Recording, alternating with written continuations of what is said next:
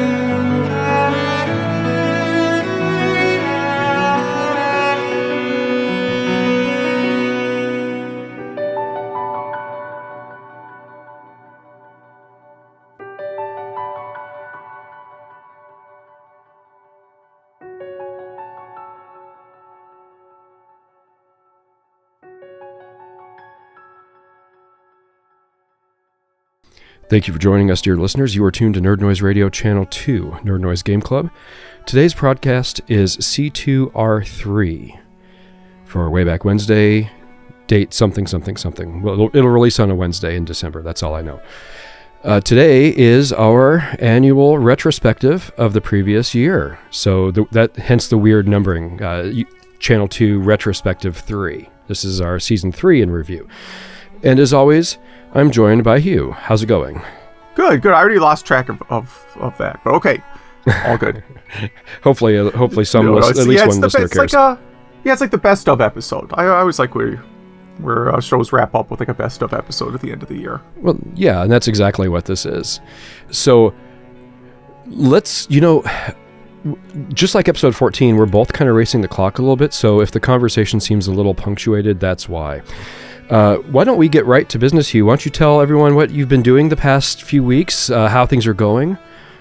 Oh, geez, what have I been doing the past few weeks? Just trying to get out my annual Christmas features on my little website. Every year I try to put out a couple seasonal features because, I don't know, I think it's fun. Maybe other people do. If nobody visits, that's fine too. I don't care. But I put out 2 new old catalog scans. So I put out Electronics Boutique November 2003 catalog. So if you like GameCube, PS2 era catalog stuff that's out there. Shocking to me that the GameCube in 2003 was already $99. It was really that cheap that quick? Yeah.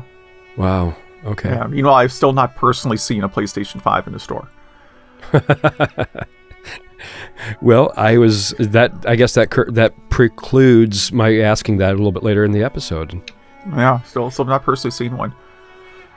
I did go looking for the portable PS5 thing in case I ever do find a PS5, then I can play it on the couch, but I guess that's sold out everywhere too.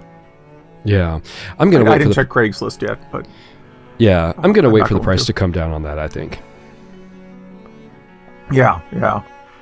And then the other one I posted was December 1994 catalog. Okay. So that's end of the 16-bit era. Mm-hmm. So it's pretty cool because, this is the year before you have Windows 95 and PlayStation and Saturn and all that stuff. So it's really like the last time you will see like a Christmas-themed catalog that's all like Genesis, Super Nintendo, Sega CD, a little bit of 3DO, a little bit of Jaguar in there. Sure. Well, we'll make sure to put a link to that in the show notes. I always do. Yeah. I really hope people will come check out your site. I like it. Yeah. I mean, check it out or don't. I always joke on the site because I don't have ads or anything. Mm-hmm. That the more people that visit, it's the more visits I get, the more it costs me. It's the other way around. So we actually don't want to send a flood your way. No, go ahead and send a flood. It's still the way I have it set up. It's super cheap to host. Okay. What have you been up to? Well, so if I sound different, it's because I'm joined by another guest besides you today. I am on round 3 of COVID-19. So, yeah, I don't know why. I mean, we are pretty safe. We're not out there doing crazy things. My wife Jody likes to joke that we're not out there licking doorknobs and stuff. Which that's bad advice no matter what. So you don't need a pandemic to think that for that to be a bad idea. This one, if I were to rank them, I would say this has actually been the gentlest round so far, but it's also been the one that stuck around the longest. I took my first test on Monday. I was positive. I took a test yesterday, and I was still positive. I'll take a test today, and if I'm still positive, then I might be looking at even more time out of work. I mean, I'm burning through the last of my vacation, but at least I think I should be able to get paid for everything. Knock on wood. Yeah. So I'm not feeling bad. I know I sound, sexier than usual, I guess we'll say. And also for reasons I'll get to in just a second, I'm doing something a little different with the mic. The Shure SM7B has a presence boost option that I have been using this entire time, and I've actually turned it off for reasons. Let's see, what have I been up to? Well, I've been... what free time I've had has mostly been going into getting the spreadsheet done so I can start working on the Channel 1 retrospective, because that's way more work than this episode. And I think I've got my 50. I don't have it sorted into run order yet, but at least I've got my 50 identified now. So the rest should go pretty quickly. I did have a chance to... So I've been talking about this for a while. Everyone, all the listeners know this has been coming, but it finally happened. Way back in, I think it was April or March or May, one of those months, Brant Weinbach of Legacy Music Hour came to town and did a stand-up show at the ISU campus. And a few weeks back, I finally made good on meeting up with Adam Frazier and Elijah Moore at the radio studio up there in Ames at the ISU campus, and we recorded 2 episodes back to back. First we recorded an episode of Elijah's show, Spotlight ISU, where he interviews people. And so I was in the guest seat. I spent the first 50 minutes talking about Nerd Noise Radio, more or less, and then the next 40 minutes or so talking about my ADHD journey. And it's funny, an hour and a half, and it was essentially 2 topics. And I thought that went really well. For people who remember me talking about wanting to start ADHD, you can think of this episode as the unofficial launch of ADHD, because I really think that conversation, the conversation about Nerd Noise Radio was good, but I think the conversation about my neurodivergence was really, really good. And so I'll put a link in the show notes to this episode, even though I've already shared it everywhere.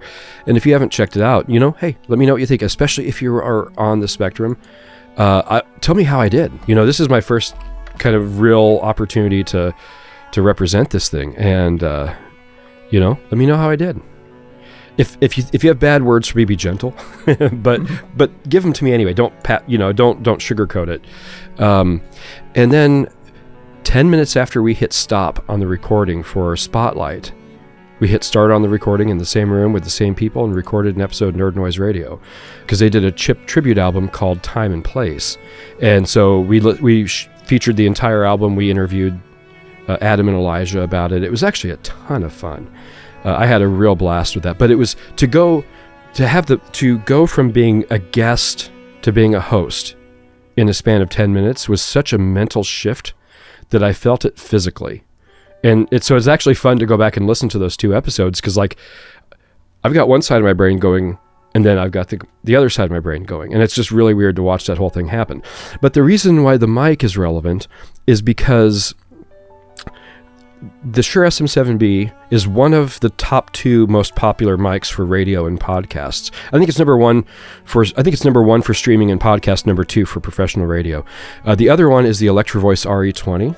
And I've always wanted to record on an RE20 to see how it sounds, because the dynamic is the SM7B is a more natural, lifelike, true to life sounding mic, whereas the RE20 is a lot more colored, but it's got that kind of radio sound so much better than the SM7B does. And so I'm like, I really ever since after I bought the SM7B, I started researching the RE20, and I'm like, oh God, I hope I didn't make the wrong choice. I hope I didn't buy the wrong $400 mic. And I had a chance to use the RE20 because that's what they use at the radio station, and I think it sounds great. I'm still torn. I'm still on the fence which mic I think I sound better on. I've talked to people. There are people in the VGM podcast community. Utopia Nemo is the one who's been the best at giving me feedback, and he says you sound great on both mics. I, with a thinner voice, would need the RE20. So, but I'm still tempted to buy the RE20. It's a $450 mic. Add an extra $100 if I want the boom stand, the boom thing for it. But I'm still tempted to buy it. So anyone listening who cares at all about that, please listen to the Ames episodes, listen to one of these, and give me feedback. Hey, John, I think you should be using the SM7B. Save your money. John, I think you really need that RE20. So I'm borderline desperate for feedback because I can't make up my own mind on this one. The only other thing I have to do besides shouting out Adam and Elijah and the Ames episodes and their album Time and Place is I've got two name drops I need to do, and then, well, okay, I'll get that out of the way. So in my making friends with the autism and ADHD community, I've connected with Dr. Alondra Rogers, who wrote a book. It's Meeting Yourself in the Dark. It's shadow work. It's basically a journal where you journal about yourself, but with an autism and ADHD and neurodivergence focus. I bought that book. I looked through all the prompts. It's great. I haven't started writing it yet because I'm terrified of what I'm going to meet. I'm terrified of what I'm going to find of myself in the shadows. So I will get to that as soon as possible, as soon as I can muster the courage to do that, Alondra. But the problem isn't your book. Your book is fantastic. And so I can recommend this book for anyone and everyone. I'll put a link to it on Amazon in the show notes. And then one name I meant to mention in the last episode that I didn't is Brooke Schnittman, also known as Coaching with Brooke. She's an ADHD coach. She does this professionally, but she also has Instagram and YouTube and all this stuff. And I wanted to make sure I got that name in there. I have been communicating with Brooke as well. In fact, that conversation I mentioned having with my doctor about, hey, maybe I should just trust this old ADHD diagnosis. I had that conversation with Brooke first, and she said the same thing. And so she deserves a shout out, and now she's got it. The last thing I want to talk about before we get into the meat and potatoes here is we are recording on December 10th. Which is the precise 30-year anniversary of the release of Doom. Okay. Isn't that crazy? I probably should have known that, but yeah, okay. See, I was fully expecting you to say, oh, yeah, I have an article halfway down on my website about that. No, Doom is a topic that has been covered thoroughly enough that I've never really considered writing anything about it. Okay. Okay. I tend to write about games that, I can't find a guide for online. Okay. That's why I wrote like a guide to Splash Lake, which I think we talked about last episode, because we did. I'm like, there's no FAQ for Splash Lake on the internet? Okay, fine. Yeah, but okay, admit it, Hugh. How cool is it that even in this really obscure way, you are the #1 search on Google? For Splash Lake, yeah, I know that's very impressive. I'm sure the one person a year searching for that will be very happy they found it. Yeah, but I mean, how many people are ever at the top of their own search? Like, if I even were to do a Google search for my name, I probably would not be the first John Wedgeworth that comes up. Well, hold on. New incognito window. John Wedge, W-O-R. Let's see if I spelled it right. Are you a technical services manager in Texas? See, I told you I wouldn't be the first one to come up. Are you a standout football player, class of 2026? Absolutely am. Okay, hold on. Number 3. John Wedgeworth. This is a obituary. Okay, you don't want that one. No. 4th one, obituary. Although, while you're looking real quick, like 15 years ago, it was an internet trend to Google search your own name and see what happened. And I found a headstone for a John Wedgeworth. The last name was spelled slightly different. It didn't have the E in Wedge. And the middle name was like something weird, like Guise or something. I don't even know how to pronounce that, right? Yeah, there it is. It is the first image result. I see it. Okay, that dude's day of death is my exact day of birth. Oh, jeez. Isn't that wild? Yeah, so it's possible that... the day, not the date.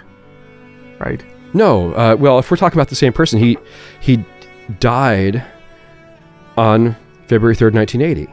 Oh, okay, so there's a different headstone that comes up now as the first image result. Gotcha, okay. This is for a John Wedgeworth who died September 11th, 1824.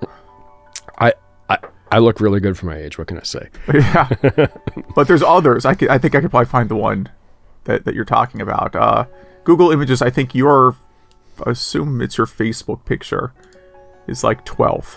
Wait, no, 1, 2, 3, 4, 5, 6, 7, maybe 10.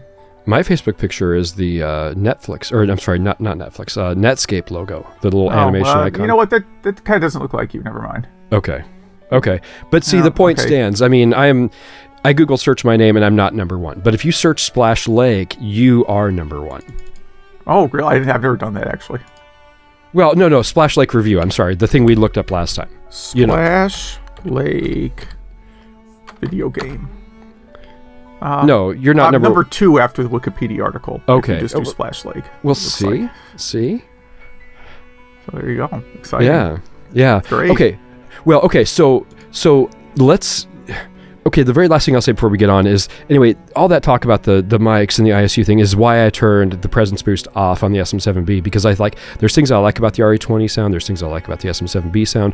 I'm thinking if I turn off the presence boost, it's either going to get me a best of both worlds or a worst of both worlds. And we're going to test it using this episode, and if it's the latter, well, then I might make a purchase. If it's the former, then I'm set for life. So, okay, so... the way this episode is going to work, it's going to work the same as all of our previous retrospective episodes, but that's a little different than normal episodes. So if you're a new face in the crowd, what we did is we each picked a wild card. Hugh's wild card is what's opening the episode. My wild card is what's going to end the episode. And then in between, we're taking 2 trips through history. The first trip through history is going to be nothing but tracks that Hugh brought to the program. We're going to have, per episode, 1 Hugh track that I picked for the retrospective, and then 1 that he picked. And then we'll work our way through the 5 episodes, and then we start time over, and we work through the episodes again, featuring tracks that I brought to the episode originally. And of course, Hugh will have 1 pick of those, and I'll have 1 pick. So it's weird. It's kind of like, your Hugh pick is 0/3 me. My Hugh pick is 1/3 me. Your John pick is 2/3 me, and then my John picks are 3/3 me. That's just the way my brain works. But so that's the way the episode's going to work. So we're taking 2 trips through history, and then at the very, very end, I'll have my wild card to take us out. So why don't you tell the tens and tens of listeners what we're opening with? That's a good question. From the Townhouse Music episode, right? Is that the one we picked? Yes. Octopath Traveler, my Quiet Forest Home. This was one I picked, and this was my wild card just because it's a nice, relaxing tune. I thought it'd be a good opener. I think it's a beautiful opener. I think. And did you mention the composer? I didn't catch that. I did not. Yasunori Nishiki. Okay. Yeah, I like opening tracks that are either beautiful and ambient like this, or tracks that just like hit you the ground running. Mm-hmm. And we mostly do ground running opening tracks, so it's really nice to kind of have this beautiful little lead in to this show that's, you know, more important than a typical show because it's a year in review. Mm-hmm. I love the twinkly pianos. You can see the twinkle of the snow on the stage in your head when you hear those twinkly pianos. It is, yeah, it does. It fits the setting very well. I don't know if you played the game or not, but it's all the towns have themes that, you know, fit the atmosphere extremely well.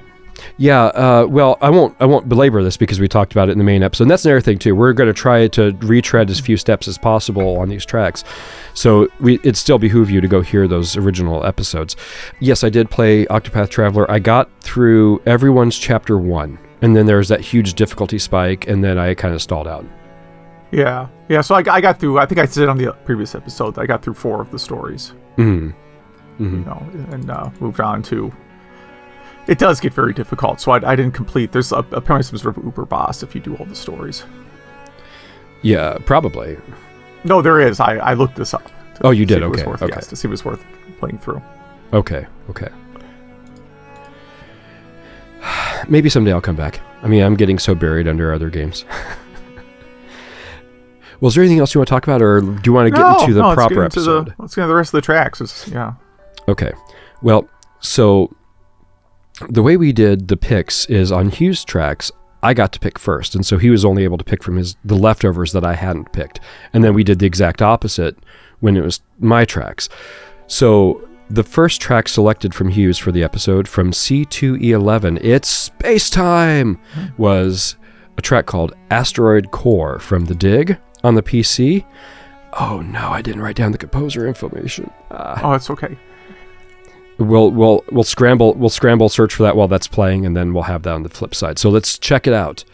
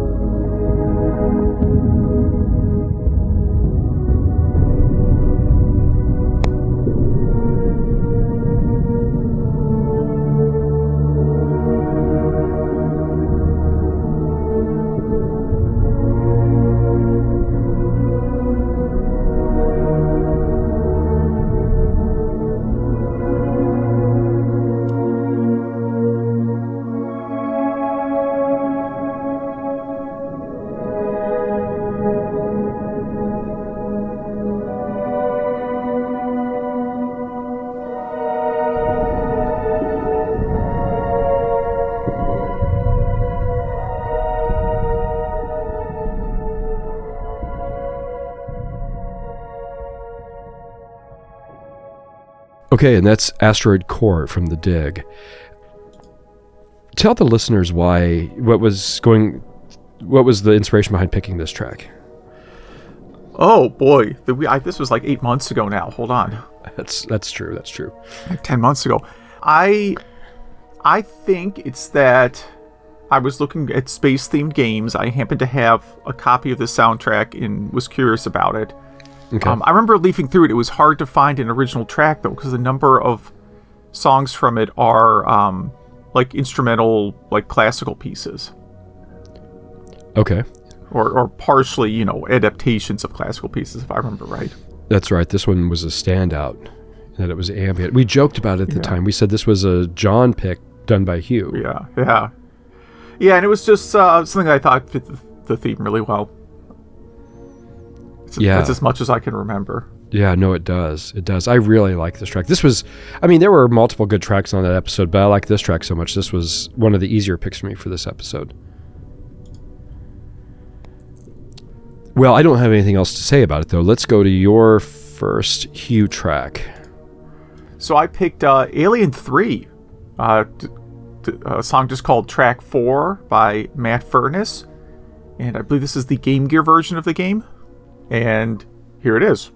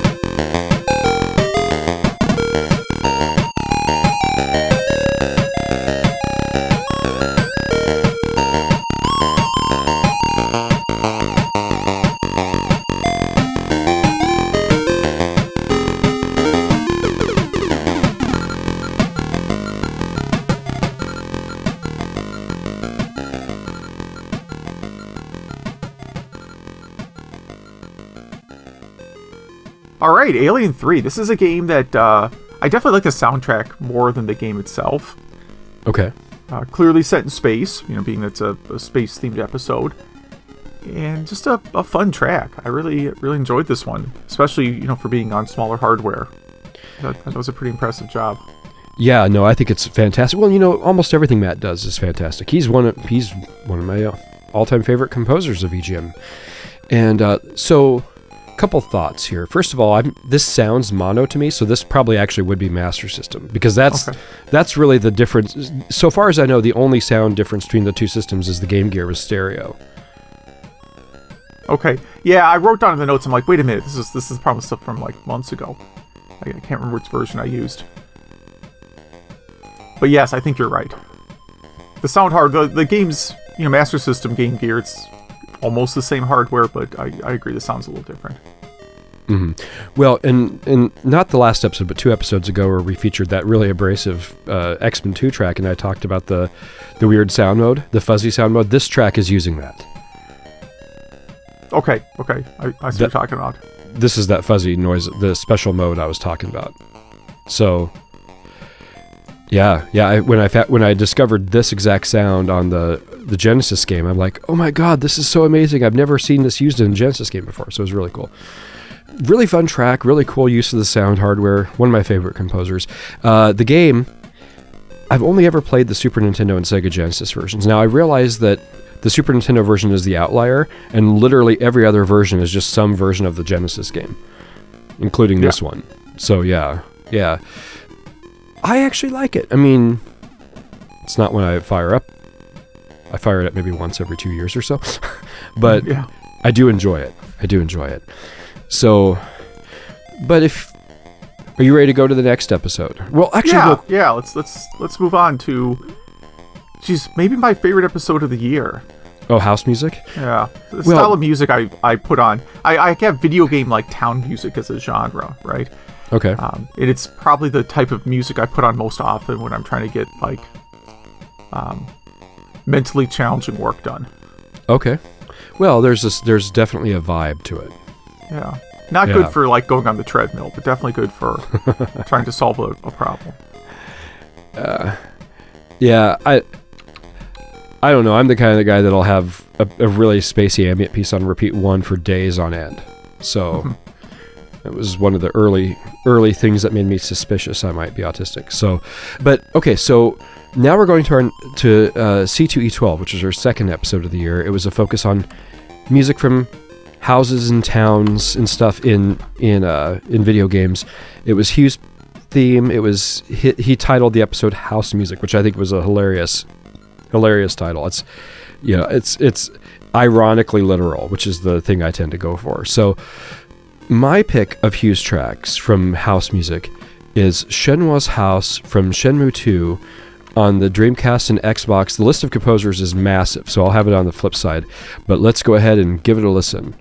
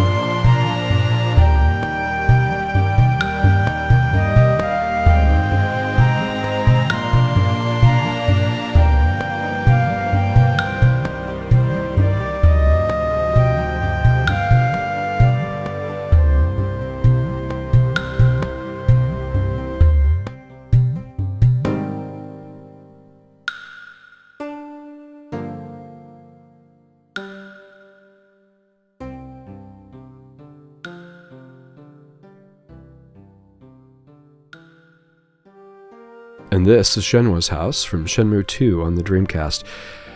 God, I love the atmosphere of this piece. I love what it does. I've never played... I didn't get very far in Shenmue 2, so I don't know what's happening in the game here. Do you know? I do not know. No, because I've not... I haven't actually played it. Okay. I finished the first game. I have the not remake or whatever you would call it. I have the version that is on modern consoles on PS4 now. Oh, okay. But I never owned an Xbox. I owned no variants of an Xbox. Interesting. Okay.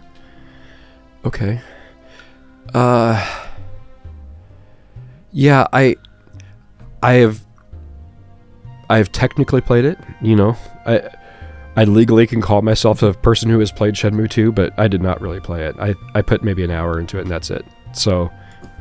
So yeah, I don't know, but what a beautiful track. And it's just emotionally ambiguous enough that, you know, who knows whether it was a happy moment or a sad moment. It feels like a serious moment, at least. Yeah, I'll go with serious, sure. Maybe it could just be you're just staying in the house, you know. I don't know if, you know, in the first Shenmue game you do have a home.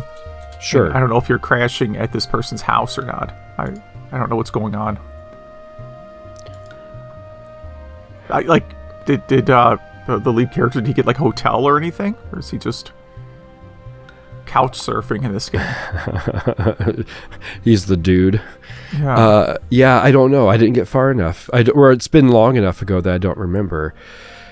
So we never mentioned the list of composers. Yeah, that's a lot of them. You might need a separate episode for that. No, I can handle it. Okay, so we got Takanobu Mitsuyoshi, Yuzo Koshiro, Ryuichi Ichi.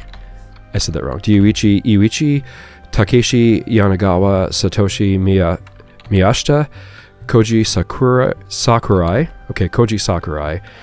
Masataka Nitta, Shinji Otsuko, Fumio Ito, Megumi Takano, Osamu Murata, and or Shinichi Goto. So it's one of that army.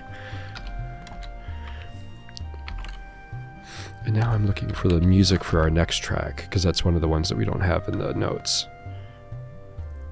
Music. Okay. All right.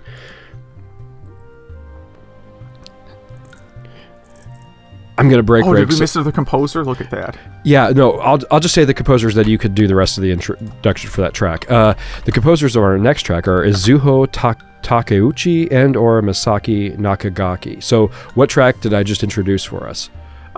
Diesel's Town from Phantasy Star 4 on the Sega Genesis.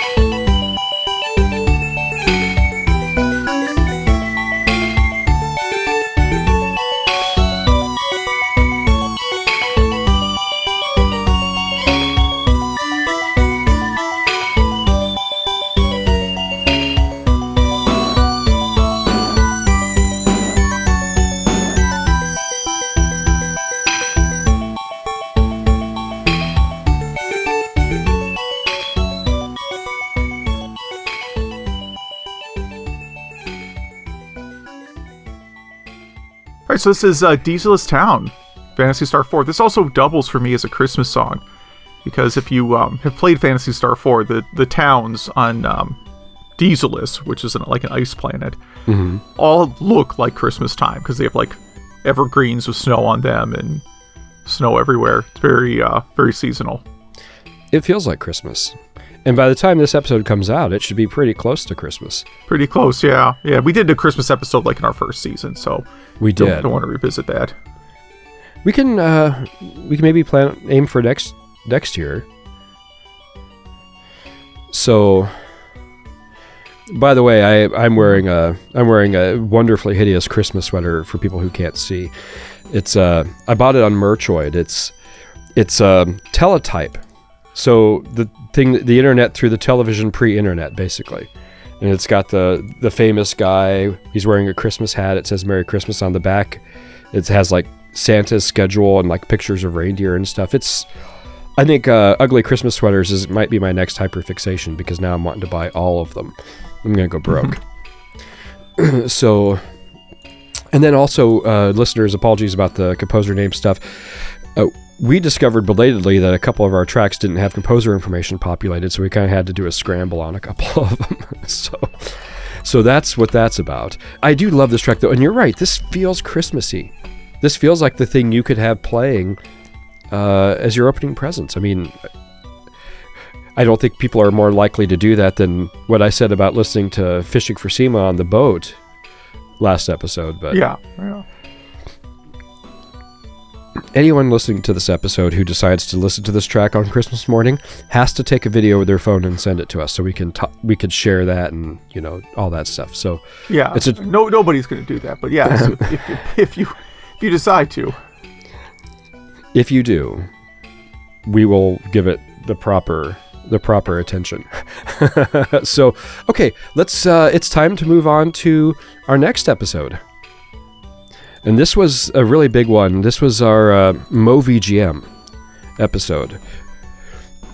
Oh, and I feel I owe everyone with MoVGM, I owe you guys an apology. When I was on the Ames episode, when I was on Spotlight, I talked about VGM podcast fans. I name dropped just a few shows, but I talked about the scene at large and talked about how collaborative it was. I basically did everything except for mention the name MoVGM, but since I wasn't running on notes, I was just kind of running on my random kind of head energy, which is always diminished under the pressure of a microphone.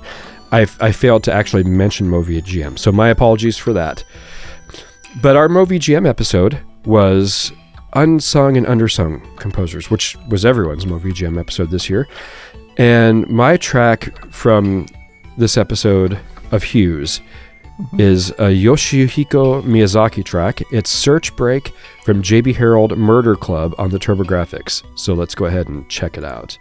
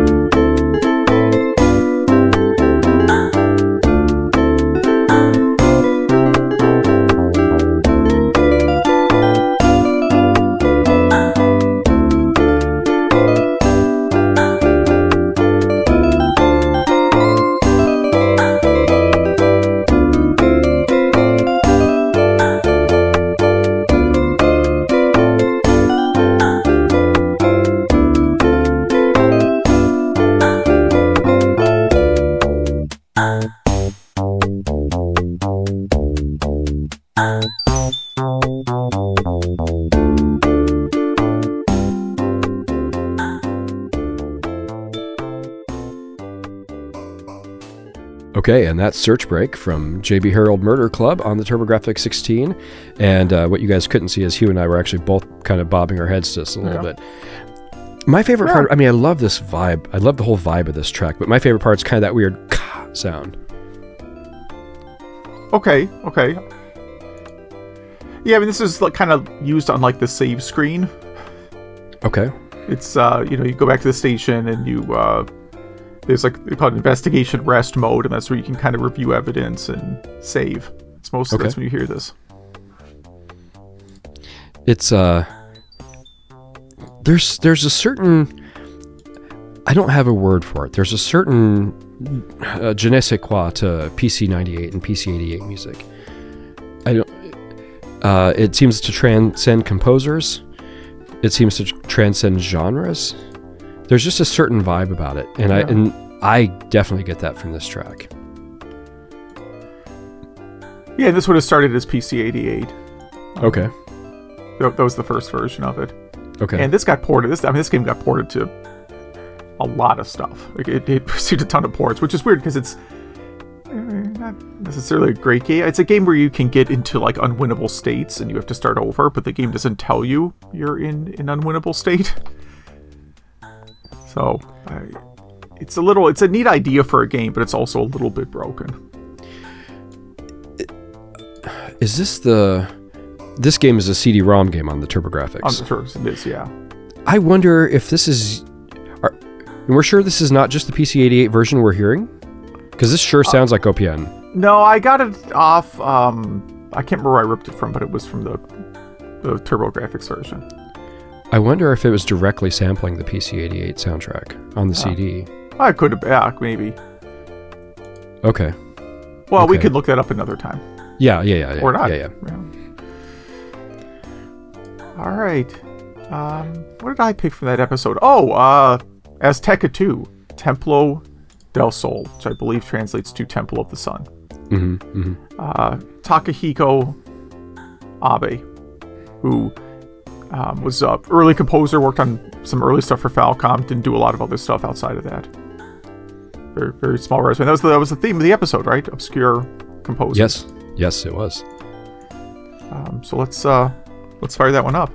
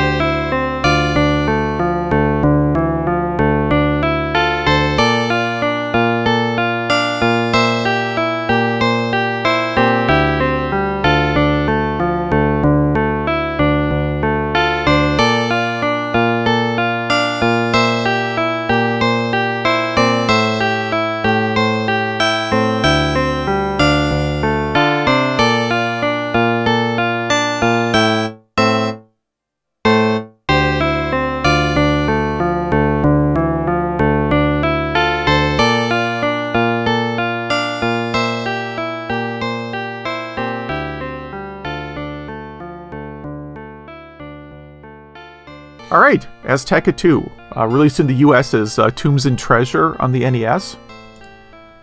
Not a super common game. It's very weird because you wouldn't know who developed it if you bought the US version, because it was ported by, well, it wasn't ported, it was published by Infocom. Okay. And, Infocom was famous for doing the Zork games. I think I mentioned this last time. They tried to get into the game publishing business, and they picked up the rights to this game. And the title screen basically just says Infocom all over it. So you would think they developed this game. Sure. What I remember you saying at the time was it was very common for early Falcom games to be buried. Yeah. It was like East on the Sega Master System just says Sega all over it. Sure. Or Faxanadu, right? Was it that? Yeah. That was weird though, because they didn't even develop that game. Okay. Right. That was more of like, we have this action RPG franchise called Xanadu, and we want to do a Famicom version, and kind of someone else did that game. That's a little bit of a different. That's a little more of an oddball case, but okay. It's like their IP, but that one's kind of a mess. And that had like a reel that had they had like a composer who did a ton of other NES stuff on that one now. I think it was Jun Shikamura, maybe. I have to look it up. I probably got it wrong. Okay. But that also happens to have a great soundtrack. But it's not by like their usual sound team. Okay, yeah, I remember the soundtrack for that game being good. It's now that I know that story, I can't look at the Faxanadu title and not think Faux Xanadu, like it's missing a U.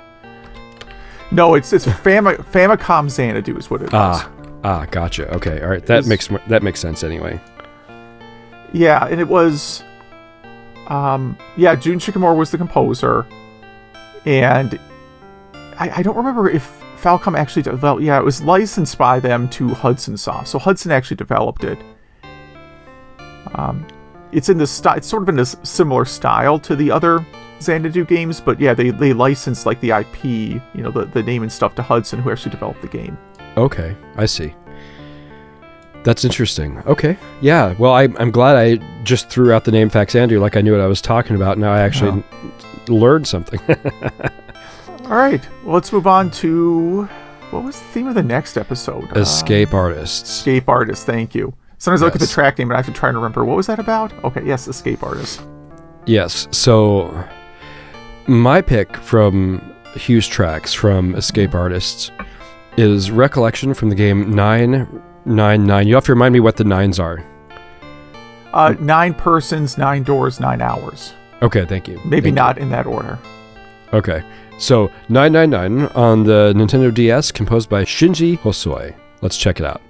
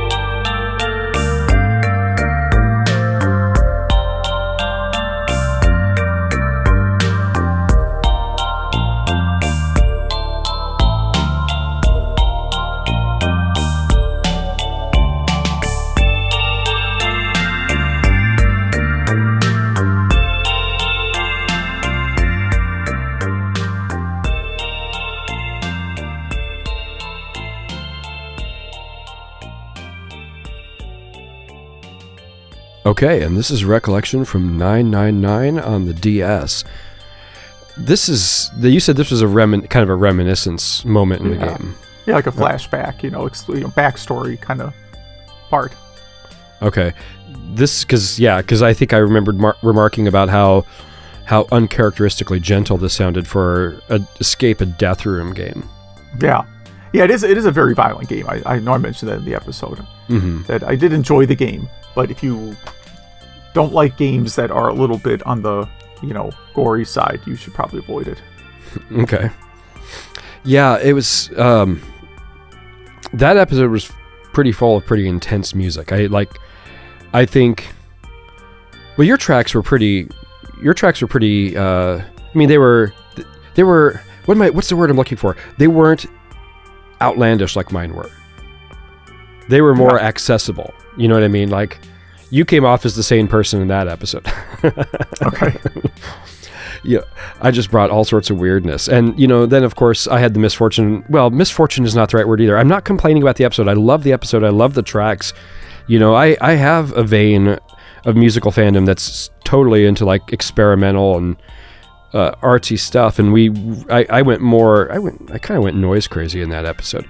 But, I love those tracks and I love that episode, but as a first impression to the show, maybe those tracks weren't the best of the year. and yet I had the misfortune of that being the episode where I, first announced my autism diagnosis. And so that's the episode I'm sharing with the autism community.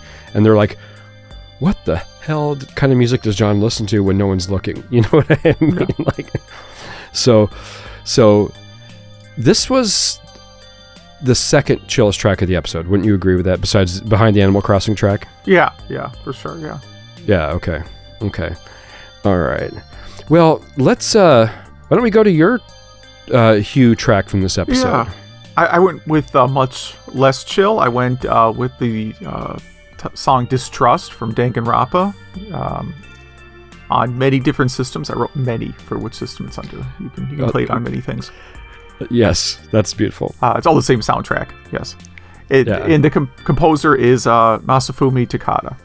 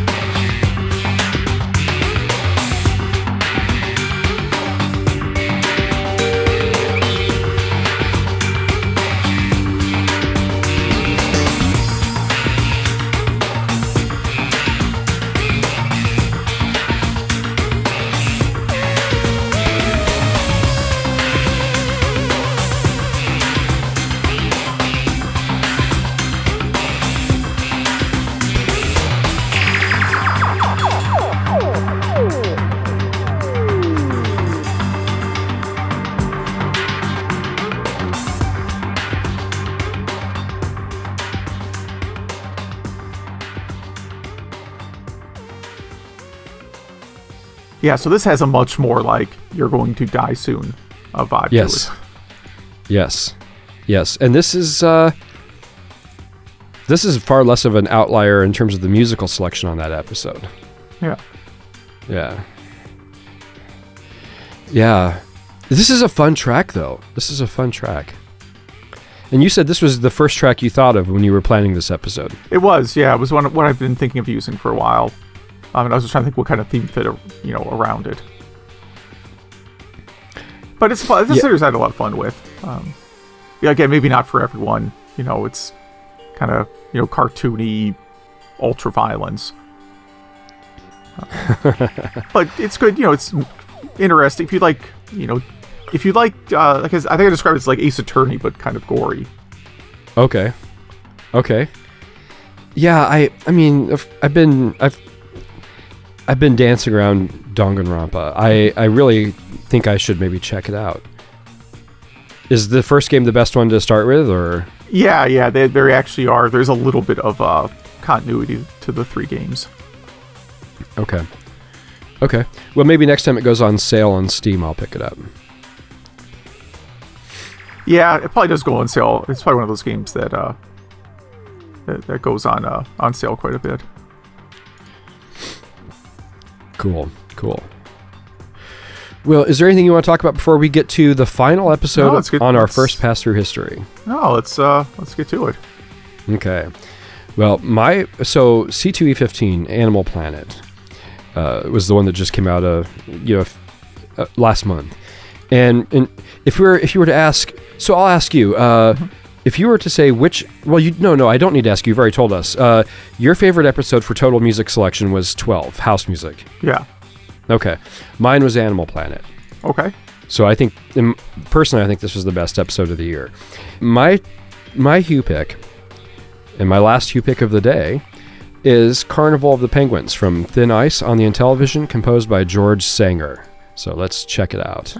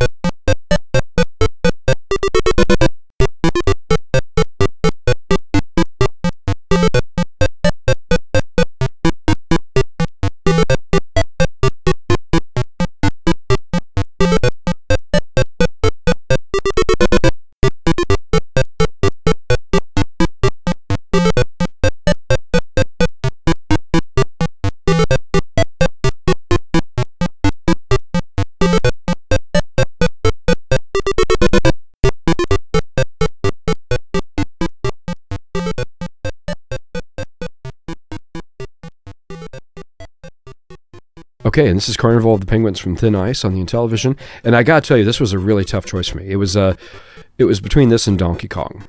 Okay, yeah, I didn't really expect that you would pick this song. I was kind of surprised when I saw you pick it. I don't know why. I just didn't think it was, because it's kind of a short song, kind of an oddball. I for whatever reason didn't think you would pick it. It was almost Donkey Kong, but the reason I chose it, it's cute, it's cutesy, it's fun, it's it's kind of a breath of fresh air. And then there was also the whole saga of getting a copy of it, so there was kind of a victory in getting this track. You recall the difficulty in getting, yeah, okay. Yes, I recall, because there's not, you did the heroic work of finding a clean copy, or creating a clean copy. Creating, yeah. So, no, it's a cute, fun track, and now I really want to go find this game and play it. So,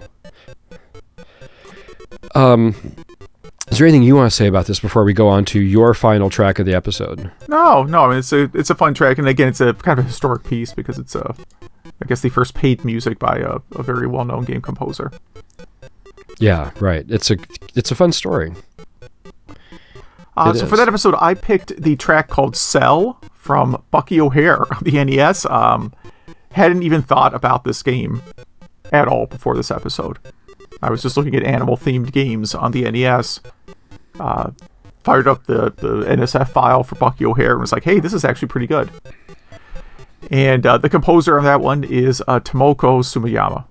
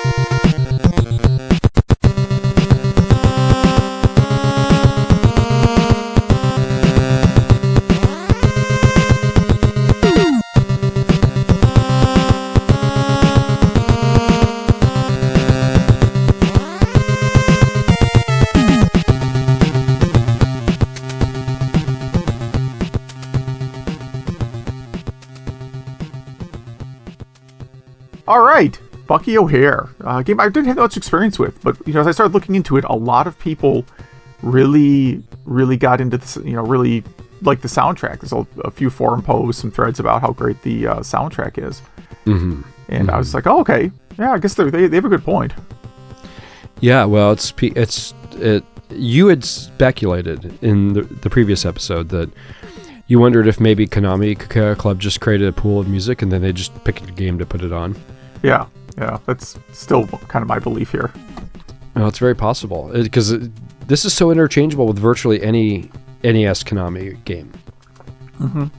Yeah, but the Kukeiha Club is one of the best composing teams out there. Their music is magic, and so of course this track is magic. Yeah, if it wasn't this and it wasn't Donkey Kong, I'm sorry, if it wasn't Thin Ice and it wasn't Donkey Kong, it would have been this one for me. Speaking of the question of runner-ups, looking back through your history, your side of the year, do you have any honorable mentions that you almost chose or you would have chose if one of us didn't choose it? Oh, I have to open up the notes now to figure it out. I'm sorry. No, that's okay. I should have warned you that I was going to ask that. Yeah, no, I mean, some of the stuff you picked later on might have been my first pick, but most of these weren't really that tough for me to pick, I guess. I had a clear favorite on most of these episodes, so. Okay. Like, I might have picked the JB Hero track you picked, because I like that one a lot. Okay. Well, that's good. I mean, there were a few, yeah. Yeah, okay. Always that, like I said, since the house music had a lot of tracks I liked, so there were definitely a few in there I could have also picked that I didn't like.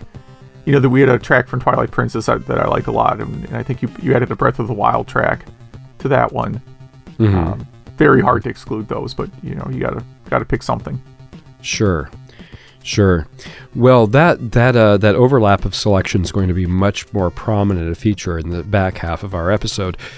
We ran into that a lot more with my tracks. So, is there anything you want to talk about before we go into phase 2 of this episode? Let's go on. Okay, so we are going back in time. Maybe I don't know if I'll do this or not, but maybe I'll edit in that Link to the Past, Light World, Dark World shift sound. into the final production. Okay. We'll see. But anyway, yeah, so we're going back to C2E11. We're going back to the beginning of 2023. And now, Hugh's up first. What'd you pick that's for... a lot of pressure. Yeah, so back to this is the space episode, correct? Yeah, yes. Yes. I'm reading the title, I'm like, wait, is this space or is it winter themed? It is space themed, of course. The track I picked is Snow on the Moon from Fantavision on the PlayStation 2, and the composer is Ashif Hakik.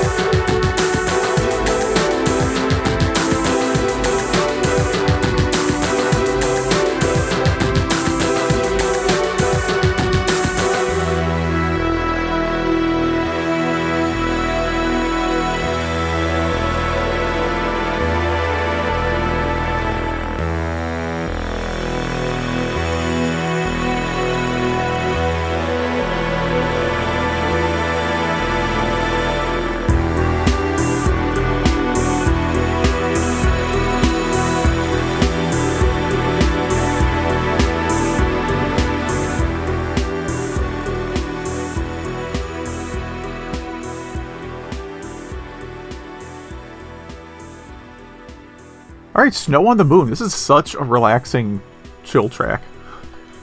It is. Yes, I absolutely love it. And my favorite part is the kind of the B part where you're doing those chords going down. You know, I'm not going to worry about like this part right here, because then that's like a bunch of extra production work to sync it up. But the B part where you've got the kind of chords going down is easily my favorite part of the episode. God, my favorite part of the track. And I had talked about there being a lot more overlap between your picks and mine. And you actually did me a tremendous favor with your selections, because like on every single episode, there was like at least 2, maybe 3 tracks that I was really torn between. And you almost without I think the only one that's not true for is Escape Artists. You almost invariably picked one of my ones I was torn between, making my choice 1,000 times easier. So yeah, this if I had gone first on my own picks, this very likely would have been my pick from the episode. So just a beautiful track.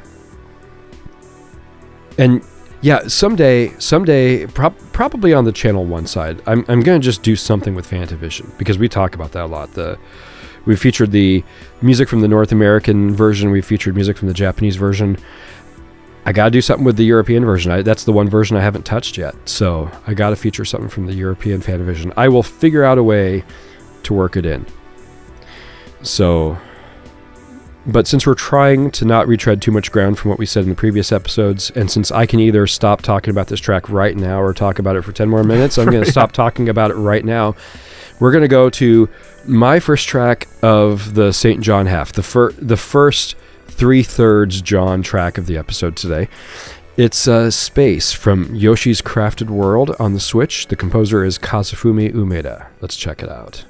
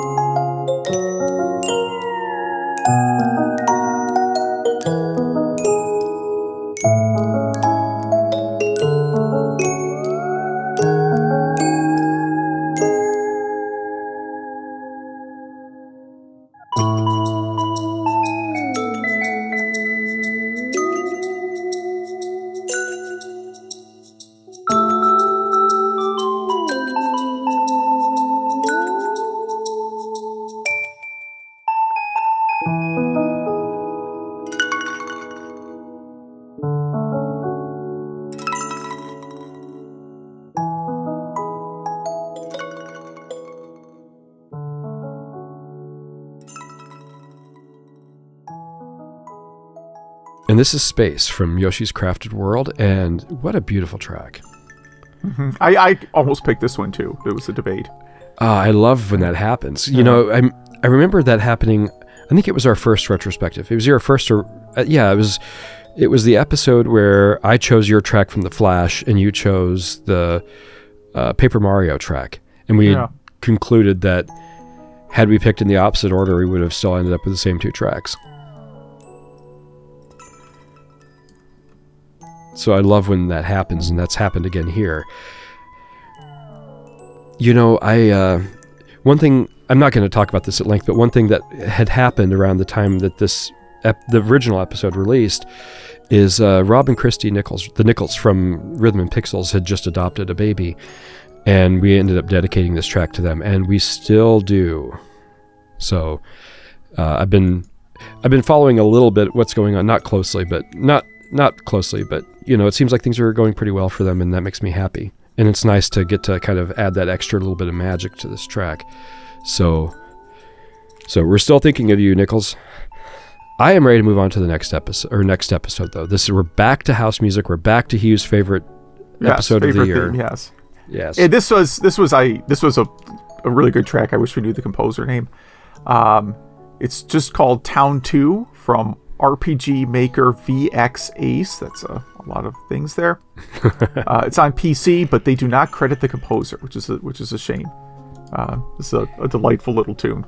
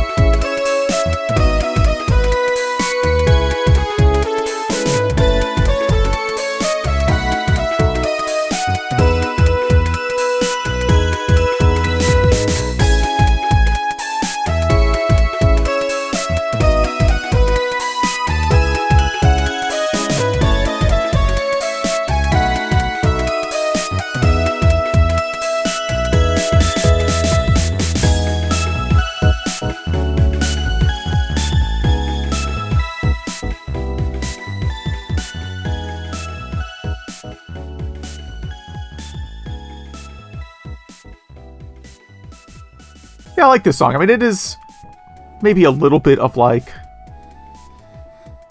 It says town. It sounds more like a kind of peppy shop than a town, maybe, but... Mm-hmm. Mm-hmm.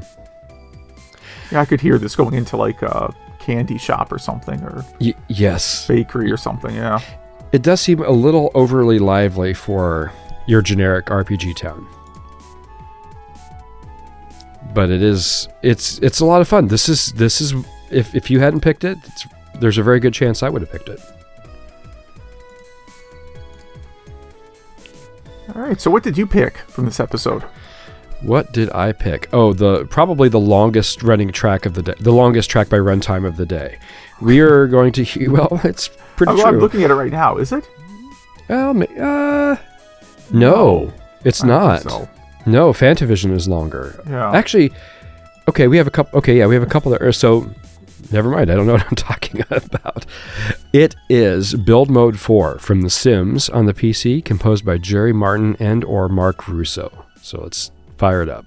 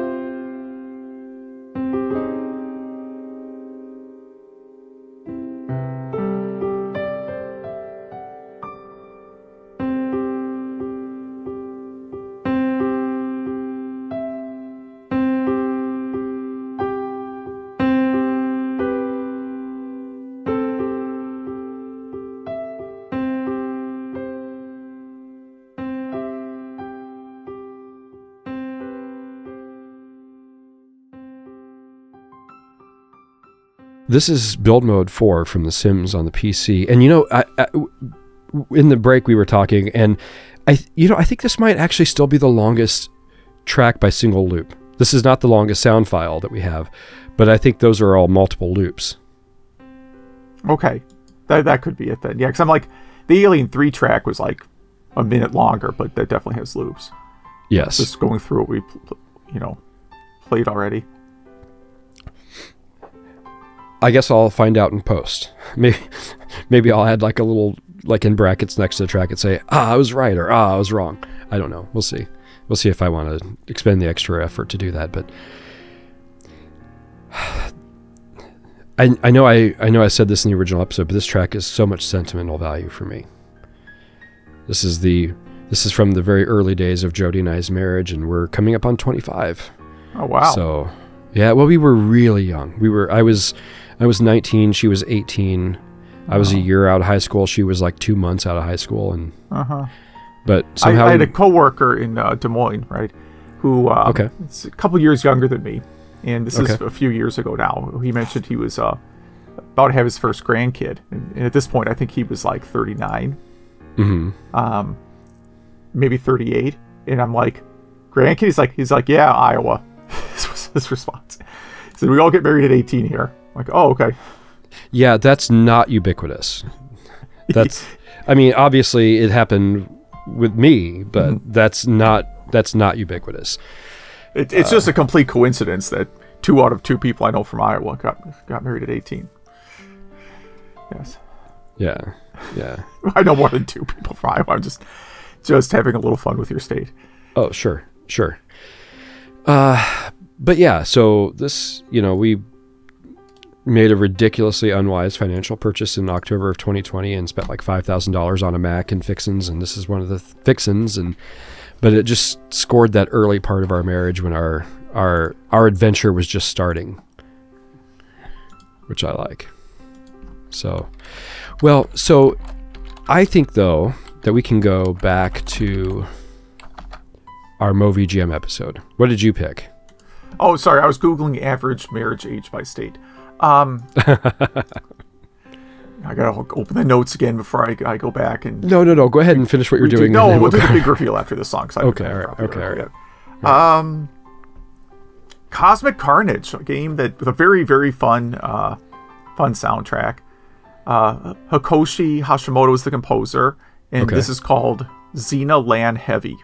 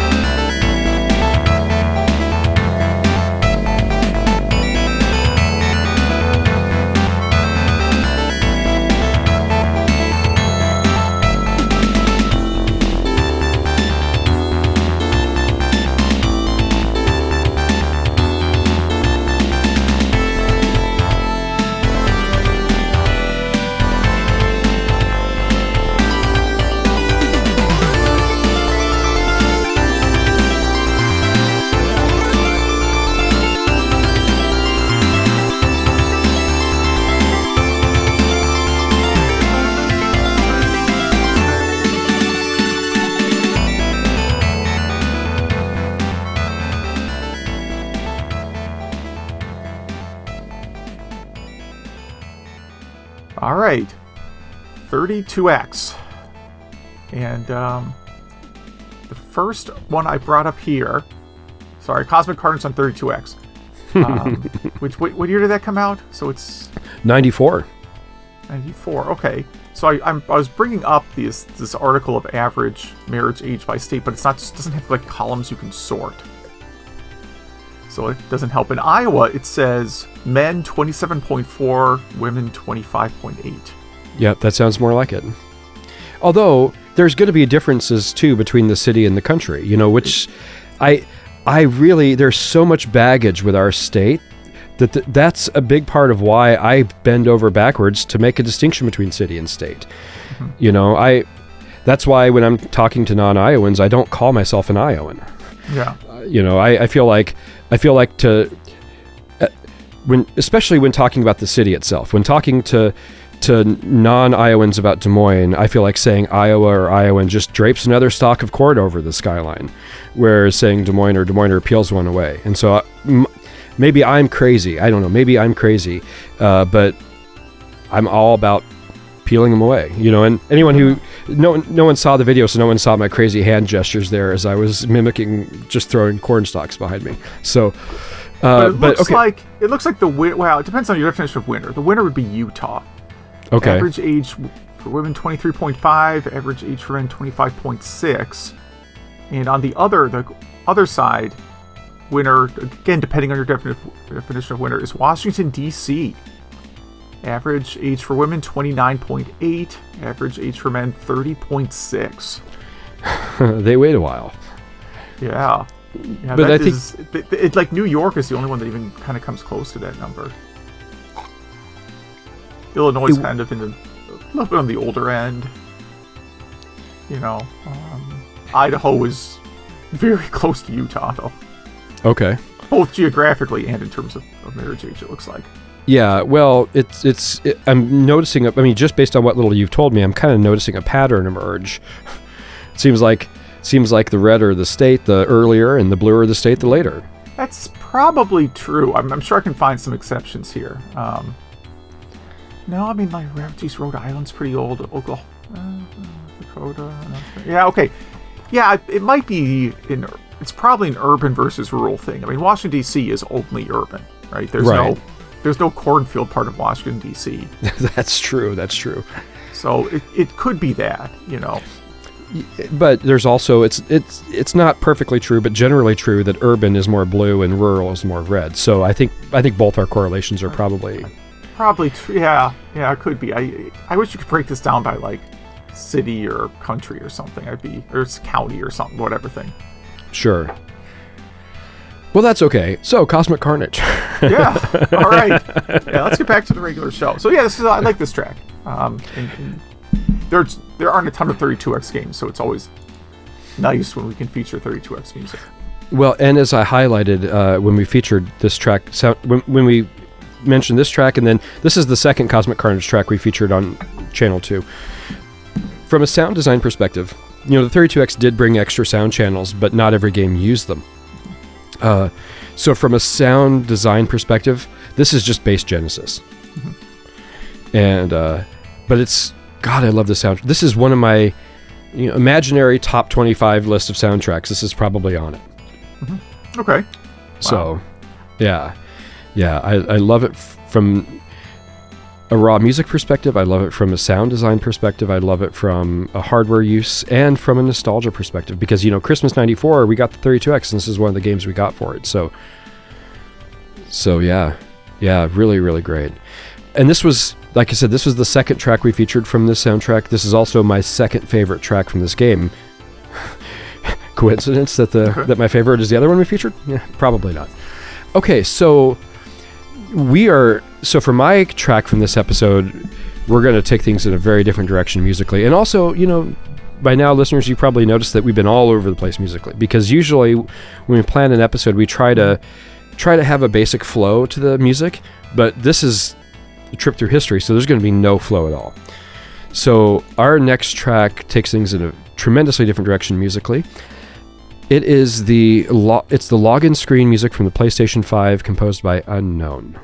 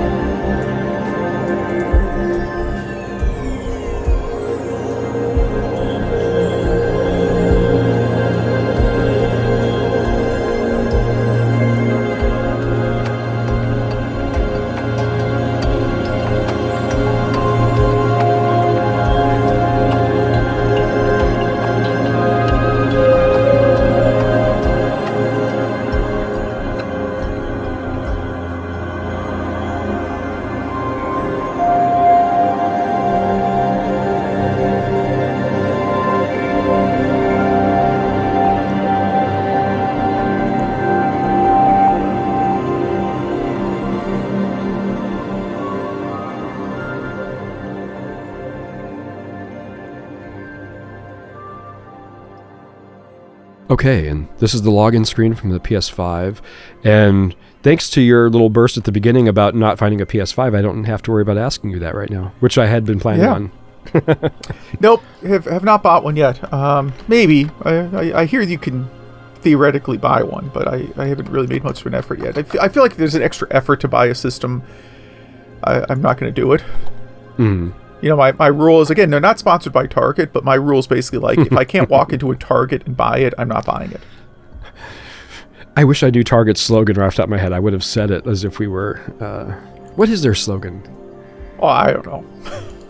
I don't... See, I know the Walmart one, but maybe I should have just said the Walmart one. Is like the extra slogan? Joke. Always low prices, or that used to be there. That used to be theirs. I don't know. Always maybe it's low not prices. Okay.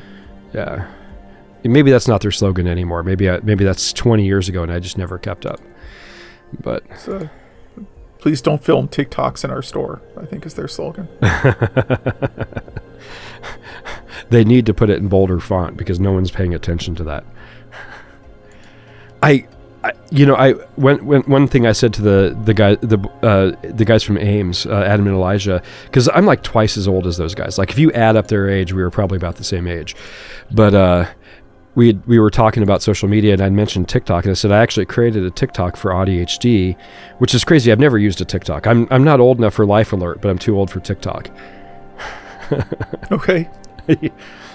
So one thing I did mention about this track in the previous episode is how reminiscent it is to the Alan Parsons Project song Nucleus. And it's not spitting image, but the similarities are inescapable. So, maybe at the end of the episode after the outtakes, maybe I'll include Nucleus. So the listeners can hear for themselves. At the barest minimum, I'll include a link to a YouTube video for Nucleus in the show notes so that the curious can hear. But I might actually just even put it in after the outtakes. We'll see. We'll see how brave I am. Okay. Because I know we're kind of playing chicken with Spotify, but maybe putting like Alan Parsons Project music in the episode is just a bridge too far. I don't know. We'll see. That will definitely get kicked off. Yeah, maybe. So... Okay, so let's go back to Escape Artists. What was your pick? Let's see. Wait, no, it's your pick. Ninja Gaiden, Act 2, Part 1. Kenji Yamagishi, Riichi Nida, and or Ichiro Nakagawa. This is a very, very fun track. I like this one a lot.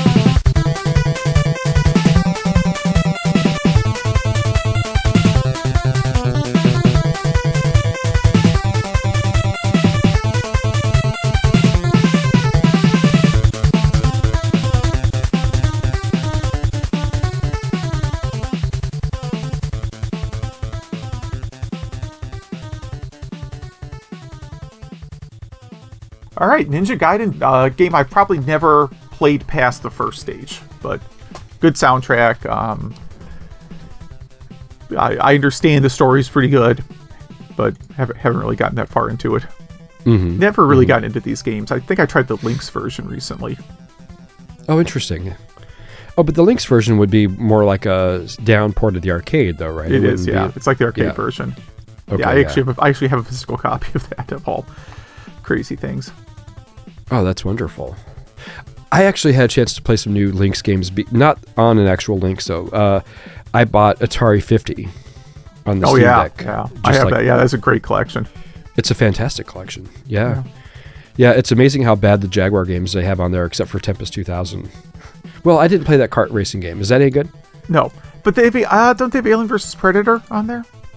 I didn't see it, no. I don't think you keep so. recording. Hold on. Okay, all right. Okay. So listeners, Hugh is actually getting up and walking across the room.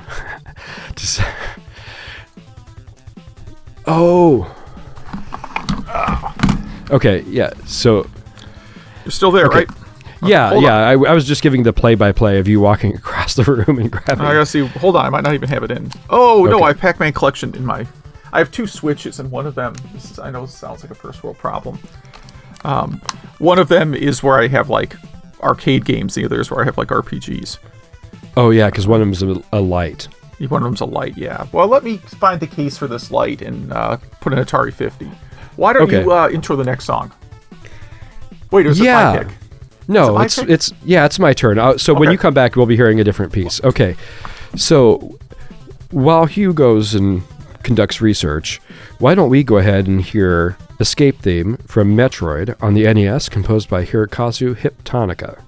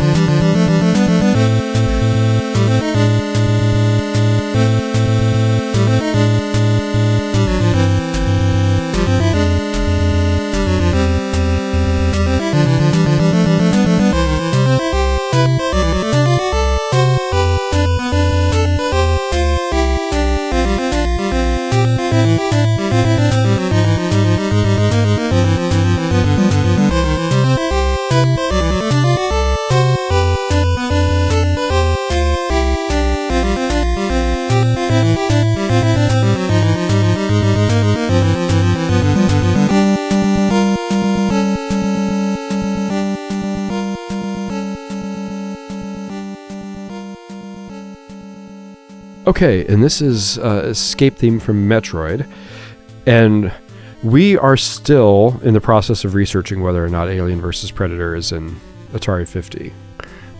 On the Switch specifically, I suppose. Just because I had to like update the Switch and do all this stuff you got to do before you can play a modern game system.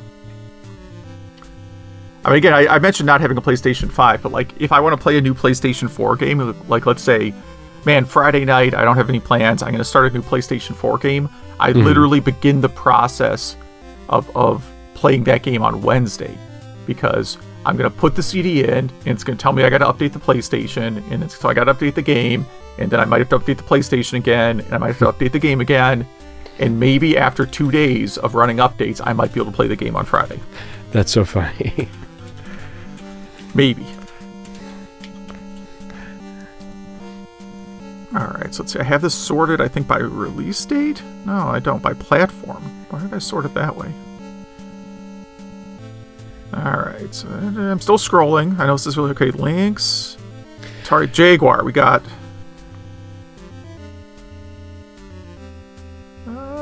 yeah, you're right. It's not on there. I thought for sure it was. What a weird game to not put on there. Probably a licensing thing.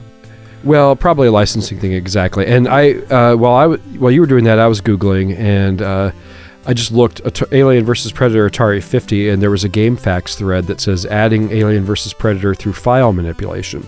Okay. So what we got, if you haven't bought Atari 50, you got Atari Karts, which is kind of their Mario Kart knockoff. Mm-hmm. Club Drive, which is like a tech demo. It's completely awful. Cybermorph is okay. It's a polygonal shooter. Dino Dudes is like Humans or Lemmings, if I recall. Mm-hmm. Fight for Life is one of the 5 worst games I've played in my entire life. Yes. No, seriously, miserable fighting game. Yeah. Missile Command 3D I haven't played. It's probably all right. Ruiner Pinball is okay. Mm-hmm. That's fine. Tempest 2000 is like a masterpiece game. One of the probably the best Jaguar game.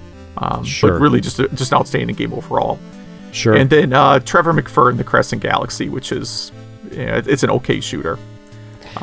I know I'm not selling Atari 50 well, but I assure you there are some really, really good games on here. It's a very well-made collection and completely worth it. And even outside the games, the whole history of Atari thing is so well done. Yeah. Just probably a few hours of video footage interviewing famous people about major milestone moments. It's very good. I do not regret playing it or buying it. And then you also have those games, the new ones, the remaster, or the like Yar's Revenge remaster is really good. Yeah. The new game they have that's kind of a based off combat and stuff is I wasted like 4 hours on that game. I mean, it was just really, really good. The game is practically worth it for that game alone. So yeah, it's really, really well done. Yeah, so here they added Super Football, it looks like, or some of the sports games they added. Okay. That they didn't have before. Okay. And then I must already have the update on my Steam version, because I have all those games. Yeah, it came in like the past week. Like Adventure 2 was on here. Super Football, I have not played, but looks like it's a 5-on-5 football game. I don't really know what I'm doing in it. All right, let's go on to the last episode. Well, I'm going to turn off Atari 50. Yes, we are 3 tracks away from the end of the episode. We are going back to Animal Planet, which, as I had mentioned earlier, is my favorite episode of the year.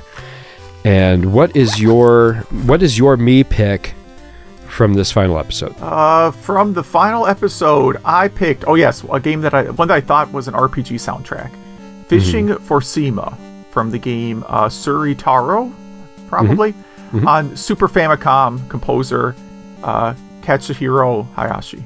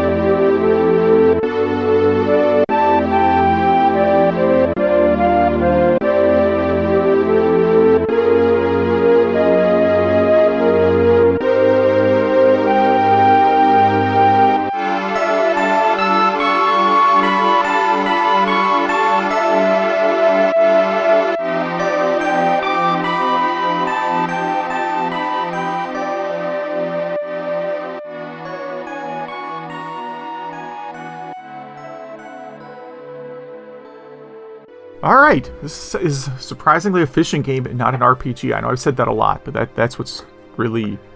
I heard this, I'm just like, oh, it's an RPG town. Sure. Yeah. Well, it reminds me of Hunter's Repose from Mario Senki Madara 2. And listen, if there's one track in this entire episode that pained me to not be able to pick, it was this one. Okay.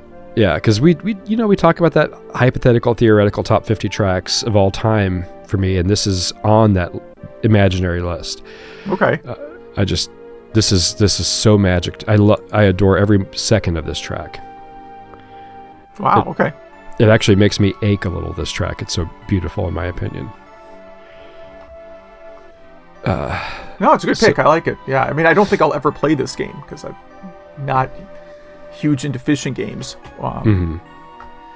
It's sort of weird. Fishing and golf. Like, I don't like playing golf. I will never in my life play a game of golf, I suppose. Okay. But I do enjoy golf video games.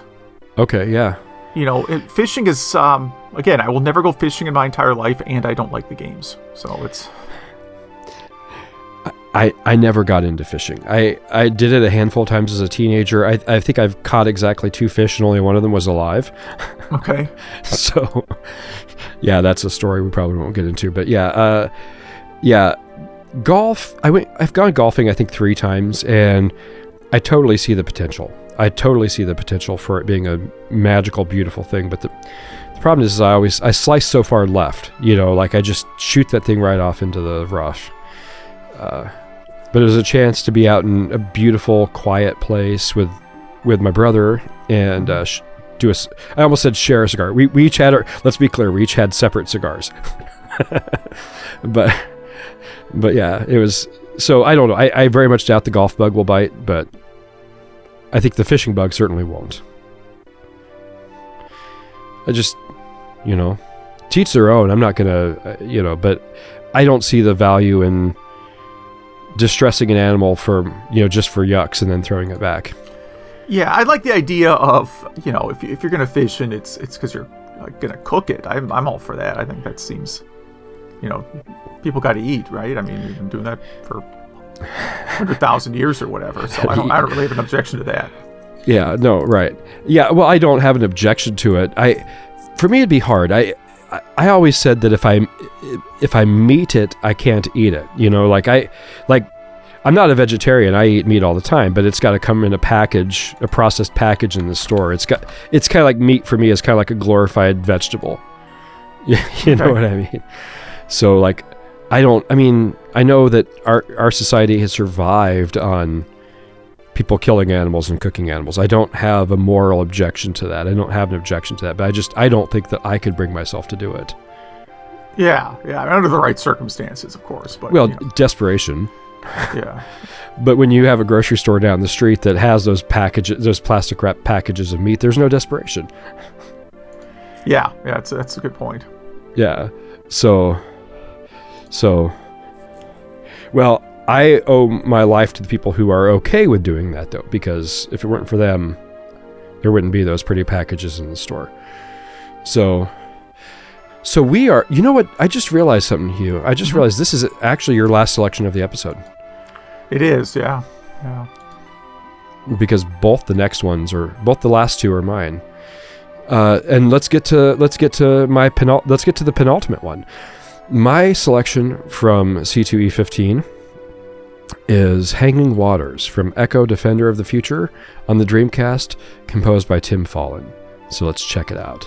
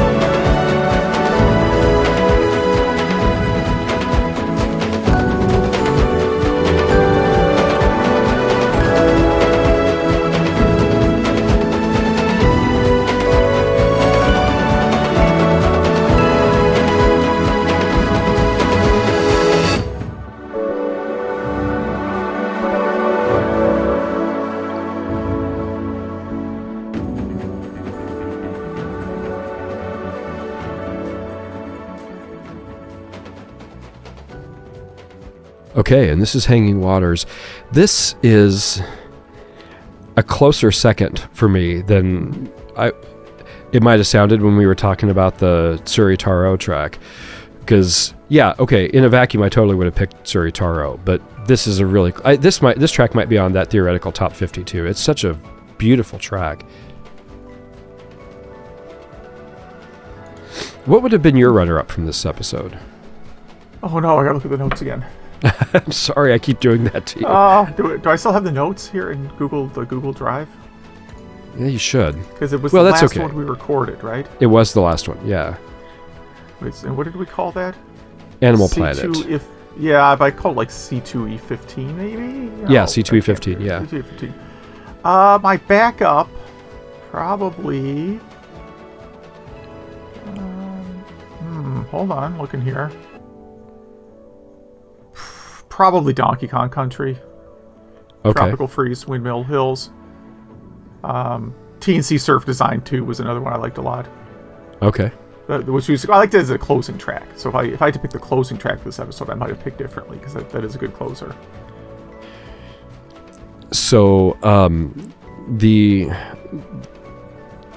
my runner-ups would have... Well, shoot.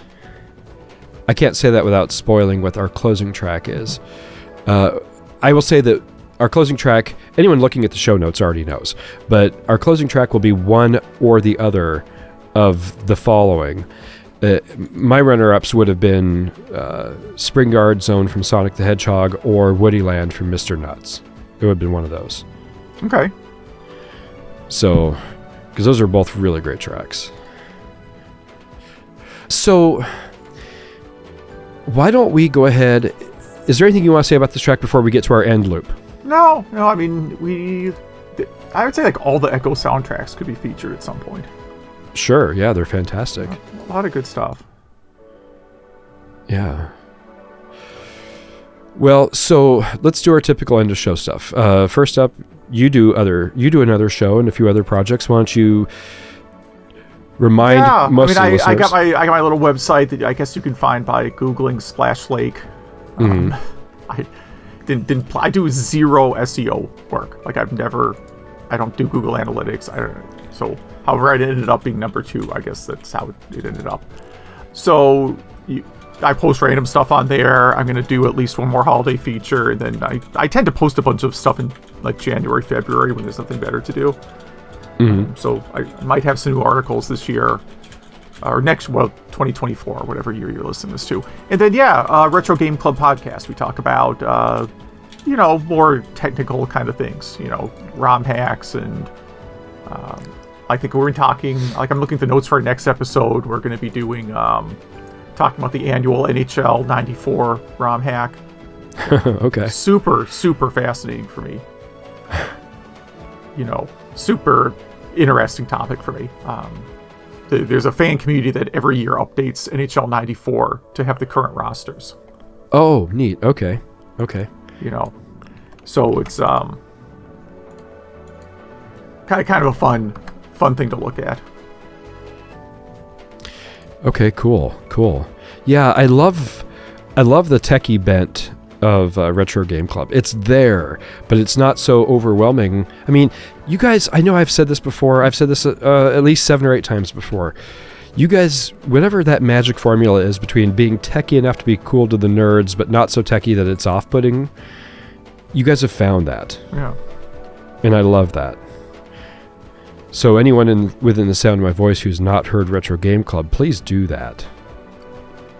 Yeah, I think the next episode we talk about the Evercade a lot too. Sometimes I don't look at the notes ahead of time sometimes, and we put a question out to listeners about experience with the Evercade systems, and shockingly we got a lot of feedback. I guess people really like the Evercade. I haven't looked at one seriously, so I have one. It's pretty good. Yeah. I mean, we got it with 3 games and big dreams that we'd keep buying more games. We haven't bought any more games, but I still enjoy it. It's a neat presentation. It's a comfortable system. The screen isn't very good, but that's good enough. Mm-hmm. And it's kind of fun to have a cartridge again. You know what I mean? I know the Switch has, what is essentially a cartridge, but it's still a neat little setup. All right. One other thing I'll say about Retro Game Club for the listeners is if you've heard Hugh on Nerd Noise Radio, you've heard Hugh on Retro Game Club. You are the exact same dude on both shows. Yeah, probably. I only have one personality. So. No, I admire that, actually. Yeah. So you know what you get with Hugh, and it's the same thing. So I love that. So let's see, with Nerd Noise Radio, we've got the best of best of 2023 coming on the Channel 1 side. I'm very close to having my 50 done. I saw that you've been working on yours, but it looked like I started, and then I have like 6 projects going right now in work, so I kind of was like, I got to get back to that. I agree. Well, I'm gonna try to make it a point to have mine done in December. If yours runs into January, that's not the end of the world. I'll see. I'll play one night. I'll just binge it. Okay. Well, you listeners, anyway, even if we have to run into January on Hughes, you still can probably expect 2 of them. So be on the lookout for that. I've got my 50 identified. I just have to put them in run order and then produce it, and then blah blah blah. So, but just in case there's new faces in the crowd, you've heard Channel 2. This is a little different than a typical Channel 2, but it's close enough that you get the idea. Channel 1 is a completely different kind of show. I know I say this 1,000 times, but it literally is my goal for 2 shows on a common subject with a common host and common production techniques to be as unlike each other as possible. I don't know, it's kind of like one is my Darth Vader impersonation and one's my Gilbert Gottfried impersonation. I don't know, that's a terrible metaphor, but I really just I want the 2 to be as unlike each other as possible. So Channel 1, it's, this is like a podcast. This is like 2 people talking tracks, or sharing tracks and talking about them. Channel 1 is like your best poor man's attempt at a radio music program with this big uninterrupted chunk of music designed to take you on a journey, and then radio-esque intro and outros bookending them. So you will be able to hear one of those pretty soon, at least with my best of 2023. So be on the lookout for that.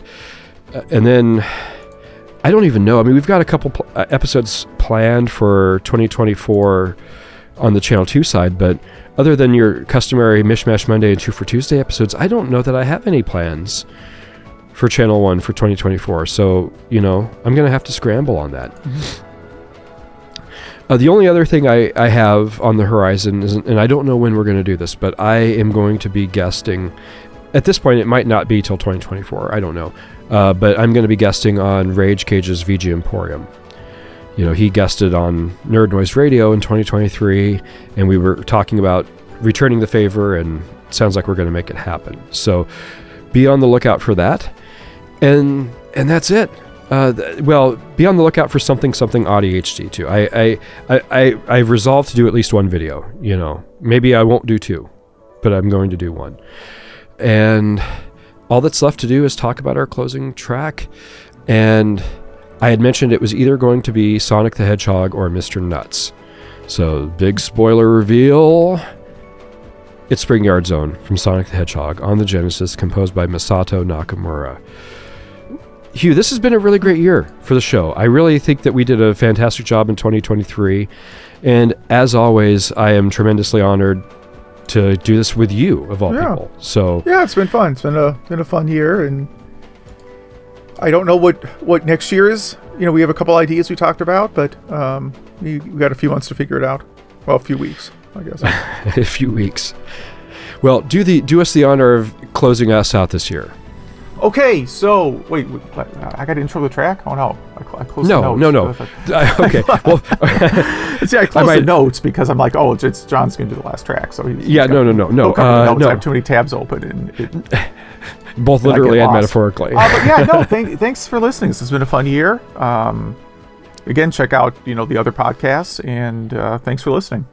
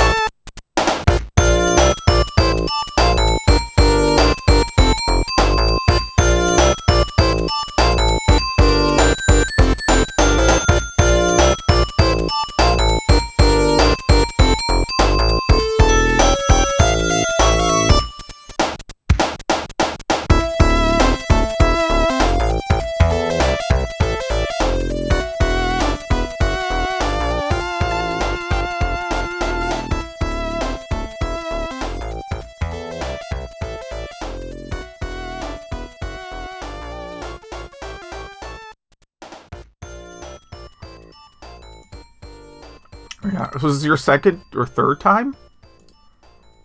Third, okay. I am still at 0. But this is all part of the, when I write a sitcom about my life, this will be on there.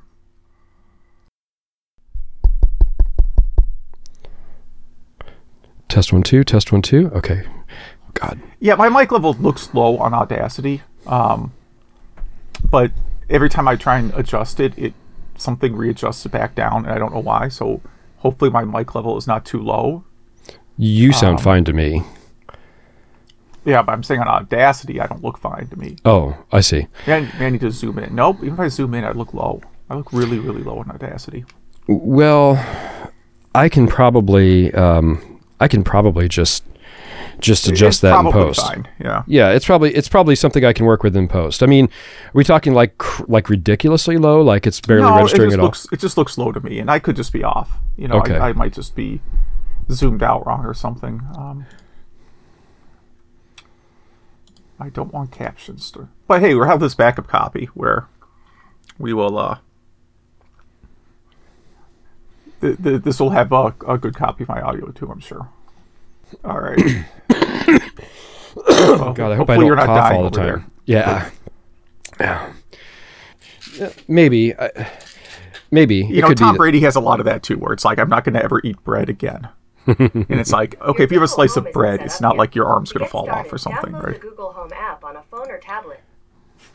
I am unplugging. That? That is the Google Home that's just piping up, so I'm going to unplug it.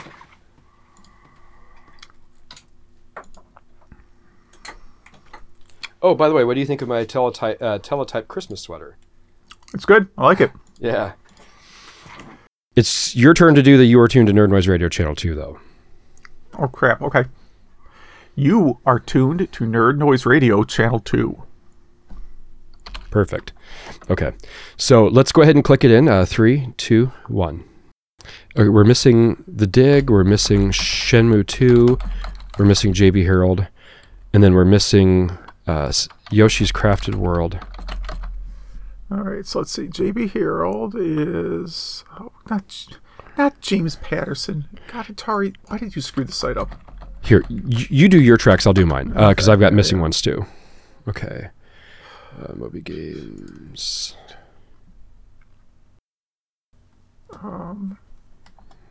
Why can't I not find anything all of a sudden? You know what? I'll just, what I'll do is I'll open the notes from that episode. Yeah, I'm bad at finding stuff right now. Well, it's because we're racing, and this is 1000% me. When I'm under pressure, it's like throwing the engine in neutral and then putting a brick on the gas pedal. I just rev uselessly. So, okay, Asteroid Core, here we go. Michael Z. Land. Got it. He has a huge list of composers for Shenmue 2, that's right. That could be why it's not in there, because there's like a mile-long list of composers, and you have to figure out which one actually did a particular track. I'd say just copy-paste the whole thing in, and I'll just read it on the backside when we get to that track. It's going to be a lot of names. That's okay. That's okay. That's okay. I can handle it. So, JB Harold. Yep, I was right. Okay, here we go.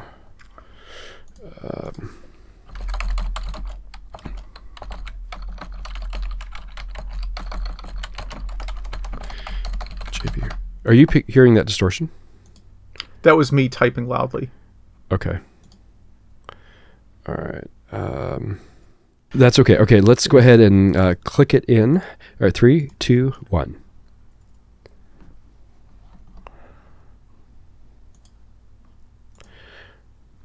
Okay. Sorry, I don't know who's introing it. Sorry. We're gonna go. We'll have the person who picked it for this episode intro it. Okay, so that's you. Yeah, that's me. Okay. All right. So 3, 2, 1. Okay, so I picked Alien 3, a song just called Track 4 by Matt Furness, and I believe this is the Game Gear version of the game. Okay. And so let's go ahead. Right. Here, go ahead and take us into it real quick, and Yeah. I'll edit this all together. Okay. And here it is. All right, cool. All right, 3, 2, 1.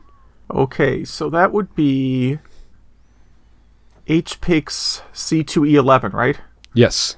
Okay, so I picked Alien 3, a song just called Track 4 by Matt Furness. Okay. All right, 3, 2, 1. And this one's definitely PC-88. Yeah, this one is, yeah. I tried to get the NES version, and it just didn't sound right. Okay. 'Cause that's the version I played, but I went with this one. Mm-hmm. Yeah, well, I'm glad I just threw out the name Faxandu like I knew what I was talking about. Now I actually learned something. Yeah. I'll have to edit that cough out. Yeah, you're COVID there. Yeah. Okay. So 999 on the Nintendo DS, composed by Shinji Hosoi. Let's check it out. All right, 3, 2, 1. Oh, I'm supposed to leave back in, aren't I? Yes. That's my fault. Okay. All right. Bucky O'Hare. The version I have is only 342. You know what? I think Do you actually open the long mixes that you make? No, I'm running the short ones too. Huh. Okay, I'm gonna bring it in. I figured I'd wait till you came back before I brought the track in. Okay. So let's click it in together. 3, 2, 1. I had introduced the track, so the listeners are hearing the track now. But They're hearing the track. Okay, good. Yeah. I got to update Atari 50 anyways. There's a update with new games. Yeah, maybe I don't have that yet. Maybe it's in the update. No, I think I've never done the update. That's the problem. I think it's part of the main. I thought for sure it was on here. Hold on. I could be totally off. All right. Go ahead and lead us back in. Okay. All right. I will when the track loops. So we have a natural kind of good loop.